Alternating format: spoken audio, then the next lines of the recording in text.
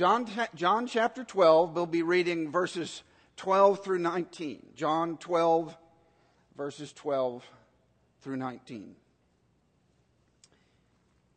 This is the word of God. The next day, a large crowd that had come out to the feast heard that Jesus was coming to Jerusalem. So they took branches of palm trees and went out to meet him, crying, "Hosanna! Blessed is he who comes in the name of the Lord, even the King of Israel." And Jesus found a young donkey and sat on it, just as it is written, "Fear not, daughter of Zion, behold, your king is coming, sitting on a donkey's colt."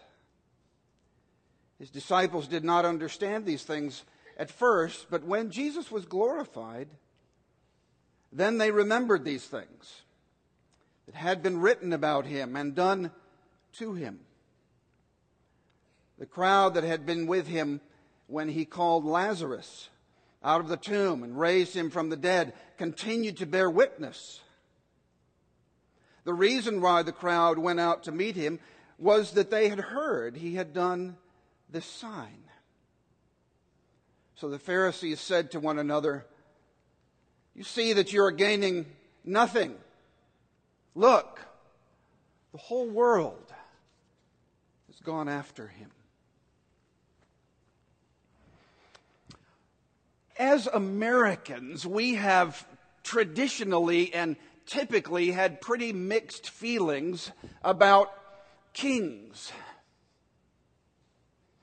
about royalty. We had a king once, a long time ago, and that didn't last very long. We went our own way. That didn't work out very well. You know, as Americans, we have governors and mayors and senators and representatives and congressmen and presidents. We don't look up and look around and see symbols of royalty around us. We don't see kings and queens and lords and ladies and princes and princesses. We don't have a Royal Mail or a Royal Air Force. We look at our money, and unlike some countries, we don't see crowns on our paper money or our coins. We don't see coats of arms. We don't have realms and empires. We have states and municipalities. But at the same time, we will stay up very, very late at night or get up very, very early in the morning to watch a royal wedding.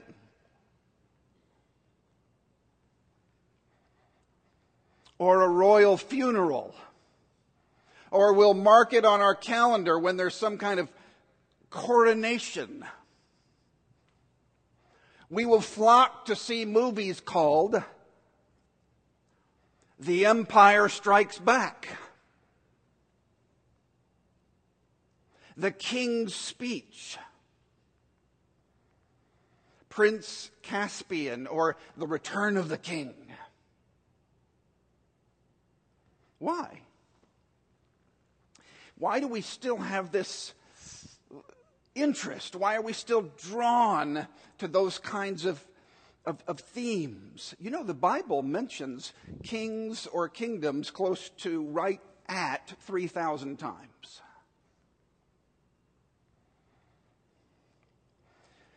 We are made, in spite of our mixed feelings, and we don't live in a culture in which we see the symbols, but we are made. In fact, every human being that has ever been born is made to serve a king, to worship a king. The Bible is very clear about that. Who is this king? Who is this king? What are his characteristics? What is he like? What would we and should we expect from him? Well, it's all here. All the basics about Jesus Christ as King. Really everything we need to know about Jesus as King is here in this passage. Jesus as our King, the one we're made to serve, the one we're made to follow, the one we're made to be loyal to. And yet at the same time, we see here in this scene that there are some that would like to make Jesus, a national king, a political king. Hosanna, blessed is he who comes in the name of the Lord, even the King of Israel. Let's not forget the background, the setting here. The setting for Jesus' triumphal entry into Jerusalem is the Passover, the great celebration of independence, the great celebration of Jewish independence. It happens every year. Every year they look forward to it. Families gather from all over the Mediterranean and they make their way to Jerusalem to celebrate Passover, to celebrate their independence. Josephus, who was a first century Jewish historian, said that there may have been as many as 2 million people coming into Jerusalem at this time. Every year, and it's a time to sing psalms, it's a time to dance, to celebrate, to eat, to be with your family. It's a time of great celebration that happens every year, and the high point that happens every year at the celebration of Passover in Jerusalem is the sacrifice of the Passover lamb. Remembering when they were set free from bondage, remembering when they were set free from slavery. You remember the story, taking the blood of a lamb and putting it over the doorpost so God would pass over and they would be sheltered, protected from God's judgment by the blood of the lamb. This is the background. This is the setting of this great celebration. And in comes Jesus, but there's a problem. The problem is Romans. The problem is a foreign invader occupier that has taken over Jerusalem. And in comes Jesus to this setting. They know the stories. They've heard the stories of David coming in and other kings coming in. Now maybe this king, this Messiah, this anointed one, is the final king. Maybe Jesus will come in might and power and glory and rid us of the foreign invader occupiers, purify, clean out our temple, and we can be independent again. And we can worship God together in our independence as Jewish people. This is our hope, they sing, from Jesus. As Jesus comes in, they've seen him work miracles. They've seen him raise Lazarus. His reputation precedes him. And the hope is that Jesus is the final Messiah. Notice what they do. Matthew tells us they take their cloaks off and they lay their cloaks on the ground as Jesus enters. What does that mean? Some of these people are poor. They only have one cloak. And they're laying the cloak on the ground in front of Jesus as a sign of loyalty to majesty, loyalty and commitment and trust in the King. They take their cloaks off and lay them on the ground as the King comes in. They take palm branches. This is Palm Sunday. They take palm branches and wave them. You know what palm branches are to these people? They take them off the trees. They wave them. You know what they are? They're a sign of national pride. Hosanna, here comes the King. They're singing Psalm 118, 25, and 26.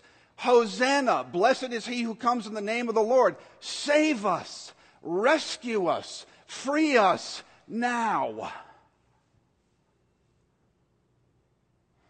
As Jesus enters. Today, again, we don't really have an analogy of this in our culture. But if you go to another culture, say you're in London, and the Queen is coming, and people are waving the Union Jack, the flag of Great Britain, of the United Kingdom, and saying, God save the Queen! God save the King! We have high hopes for a national ruler, a political ruler. And that's how many are seeing Jesus as he enters Jerusalem on Palm Sunday. He's a national king. That's how they want to see Jesus. And we, if we're honest with ourselves, can fall into the same kinds of temptations. Maybe this man, maybe this woman, maybe this person will be the hope that we've been looking for. Maybe this person will be the national ruler, the political ruler that we've all been waiting for. One commentator says this: the story of Jesus' entry into Jerusalem is an object lesson in the mismatch between our expectations and God's answer. The hosannas were certainly justified, but not for the reasons that they had supposed. But not for the reasons that they had supposed. The bad news is that the crowds are going to be disappointed. The good news is that Jesus' arrival at the great city is indeed the moment when salvation is dawning. But not for the reasons that they suppose. Oh yes, Jesus will be a national leader at some point, but not then, and not in the way that they expect. That's not why he's there. Well, there are others in the same crowd that are not expecting and not looking for a national king or political king. They're looking at an imposter king. And they are saying, how in the world can these people be so fooled? How in the world can this great throng, this great crowd follow Jesus? This poor carpenter's son pretending to be a rabbi, a teacher, a leader. We, the Pharisees, are the leaders. We know the law. We interpret the law. We obey the law. They should be looking to us. Who does this Jesus think he is? Who does this Jesus think he is? Now, what would make people call Jesus an imposter king? What would make people point at Jesus and say, he's not who he says he is? Number one, then and today, because he's a threat. Jesus is a threat to their pride, their hypocrisy, their independence. Their power, their control, so they blame him and say, he's not real, he's an imposter, you can't believe in him, follow us. He's a threat. Why else would people call Jesus an imposter? Then and today. Because they're hard-hearted? Because they're cynical? You remember what happens at the end of the week. You remember Pilate, Pontius Pilate, Roman politician? So you say you're the king of the Jews. Aren't you going to defend yourself? You have nothing to say?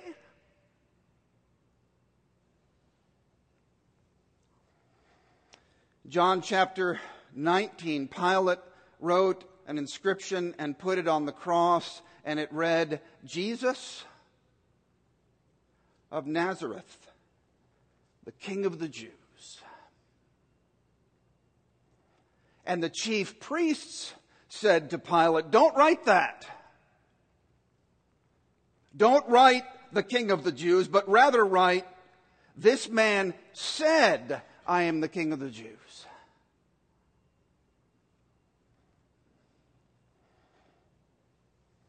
This man said, I am the King of the Jews. Remember what the soldiers do.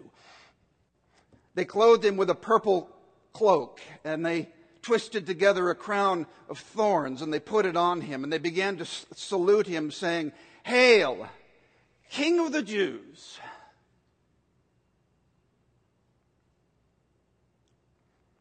He saved others, and he can't even save himself. Come down. Come down. Prove yourself. You've saved others. You can't save yourself. King of the Jews.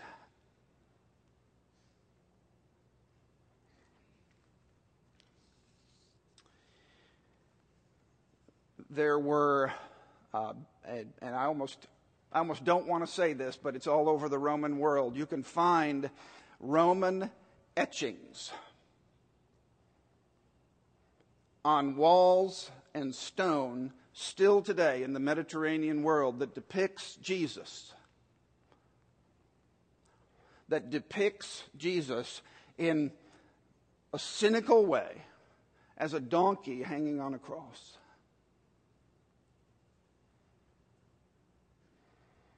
That's how some are seeing Jesus as he enters into Jerusalem. He's a threat. They're hard-hearted. They're cynical. Why else would Jesus be accused of being an imposter? Some there are also saying, he's disappointed us.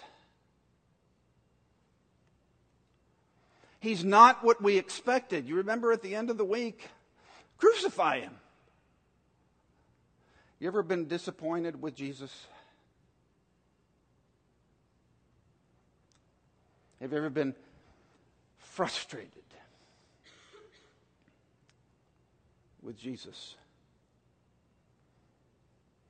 They're angry. They're disappointed. And lest, again, we point fingers, haven't we all been there? Jesus, the King, is a threat to our power and control and pride and hypocrisy. He calls us to follow him in his way, in his timing, according to his plan. And he calls on us as King to be obedient, to be loyal. He's King. What kind of a Savior is this? Who is this Jesus? What kind of salvation does he offer? Let's think of him this way. Not a national king, not an imposter king, but just that, a Savior king. A king who comes to save. Fear not, daughter of Zion. Behold, your king is coming, sitting on a donkey's colt. Matthew 21:5 puts it this way, behold, your king is coming to you humble, gentle, mounted on a donkey. Behold, your king is coming to you humble, gentle, mounted on a donkey. National kings come riding into town on war horses, in chariots. A donkey?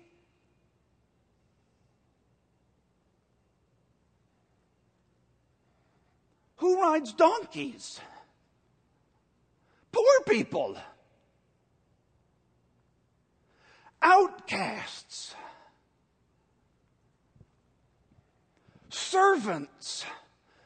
Jesus, you can only imagine the disciples are Jesus. Think PR. What if this ends up on Facebook? Somebody might tweet this. What kind of image are we trying to convey? A donkey? The second person of the eternal Trinity on a donkey?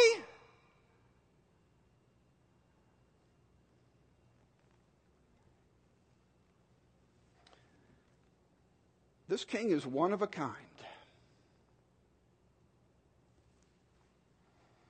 Remember, let's take a minute and just remember, this is a king who had a manger for a crib, a donkey for a chariot, a cross for a throne, and thorns for a crown.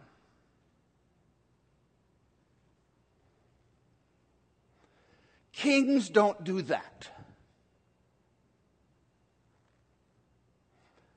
National kings, imposter kings, any kind of king you can think, kings don't do that.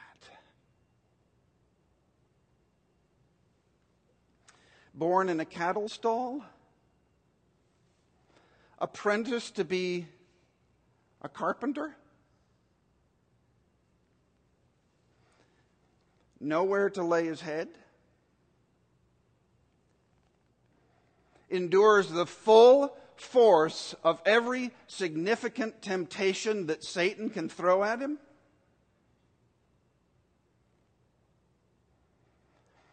Looks at Jerusalem as he's about to enter on this donkey and weeps?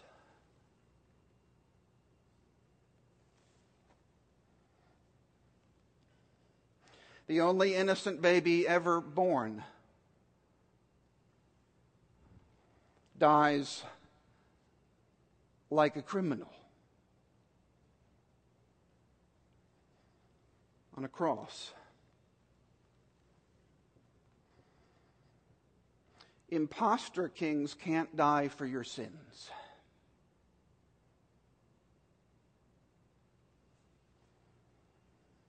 Imposter kings can't put themselves in your place as a substitute to bear the penalty that you deserve for your sin.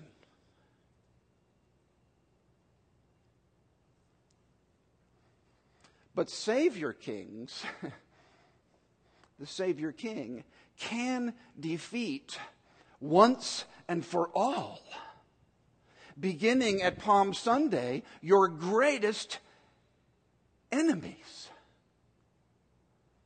sin and death.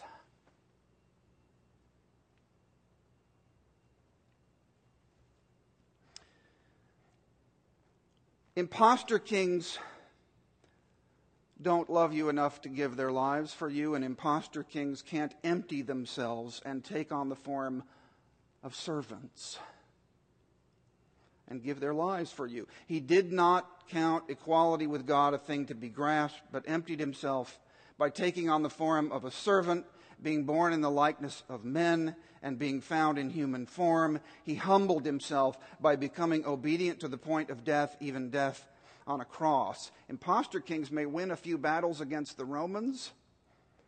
A Savior king says, not only have I defeated your greatest enemies, sin and death, I am replacing the temple with myself.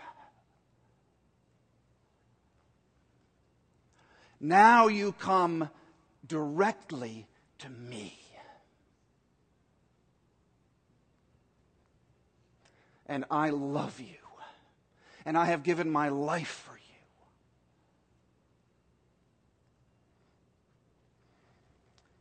I am the once and final Passover lamb that has been slain for you. Dorothy Sayers once put it this way: Jesus will be victor and victim in all his wars, and he will make his triumph in defeat. I love that. He will be victor and victim in all his wars, and he will make triumph in defeat. Revelation chapter 5. Then I looked, and I heard around the throne all the living creatures and the elders, and the voice of many angels, numbering myriads of myriads, thousands and thousands, saying with a loud voice, "Worthy is the Lamb who was slain to receive power and wealth and wisdom and might and honor and glory and blessing." And I heard every creature in heaven and on earth and under the earth and in the sea and all that is in them saying, "To him who sits on the throne and to the Lamb," there it is right there, a lion, a king, a lamb, all in one person. "To him who sits on the throne and to the Lamb be blessing and honor and glory and might forever and ever." And on his robe was written, "King of Kings, Lord of Lords."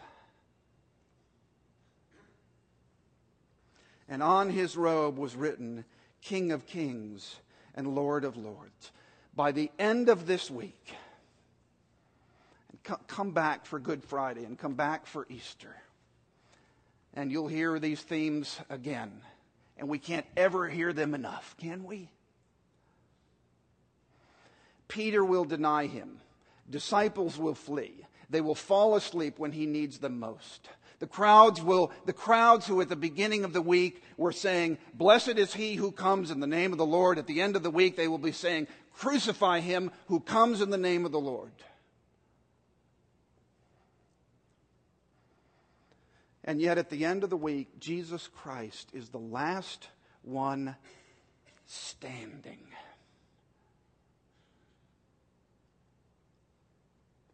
And he is standing, fortunately for us, alone.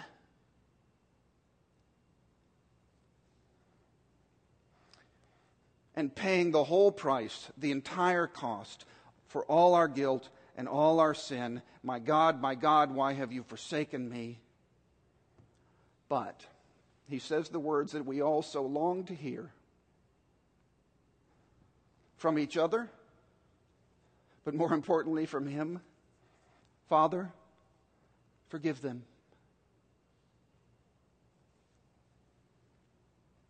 Father, forgive them." Let me close by reading a little section from a commentator. His name is Tom Wright. I don't agree with everything he says, but I want to close with this. This is a challenge to me, and it's a challenge to you. As we arrive at Jerusalem with Jesus, the question presses in upon us. Are we going along for the trip in the hope that Jesus will fulfill some of our hopes and desires? Are we ready to sing a psalm of praise, but only as long as Jesus seems to be doing what we want? Are we ready not only to spread our cloaks on the road in front of him, but to follow him wherever he leads? Fortunately, he says, he doesn't wait for our motives to be pure or for us to have sorted out our lives to the point where we can look him right in the face, eye to eye. He has come to seek and rescue and save the lost.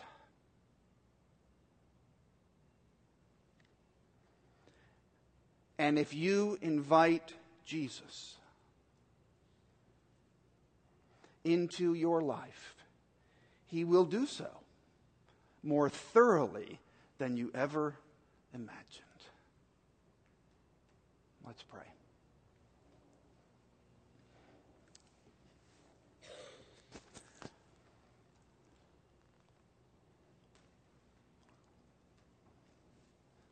Lord, as we consider this King,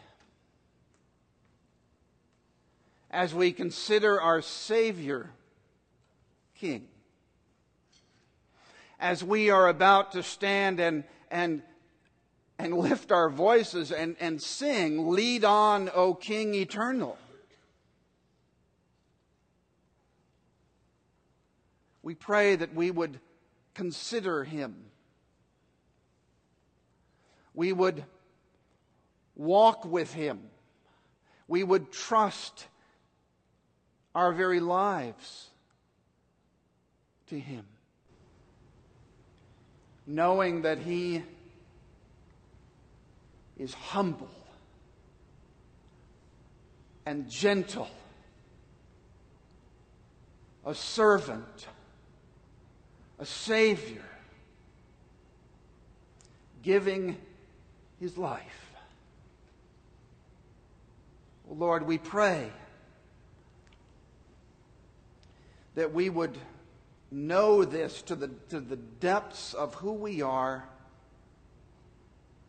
and deep in our hearts, and that it would change us as we live by faith, as we trust in Christ, as we praise Him as the King of Kings. Lord, we look around at our world and we're often very discouraged. And we turn and look at Christ and we are amazed. And we are full of joy and we are full of celebration. And we are overwhelmed by His love and His mercy and His grace. Oh Lord, help us to live for You, to serve You, and to lift up our lives, to lift up our hearts, to lift up our voices with everything we have for You, Jesus. For we love and we live because You first loved us and lived for us. We pray all of these things in the name of Him who came such a distance for us, the Lord Jesus Christ. Amen.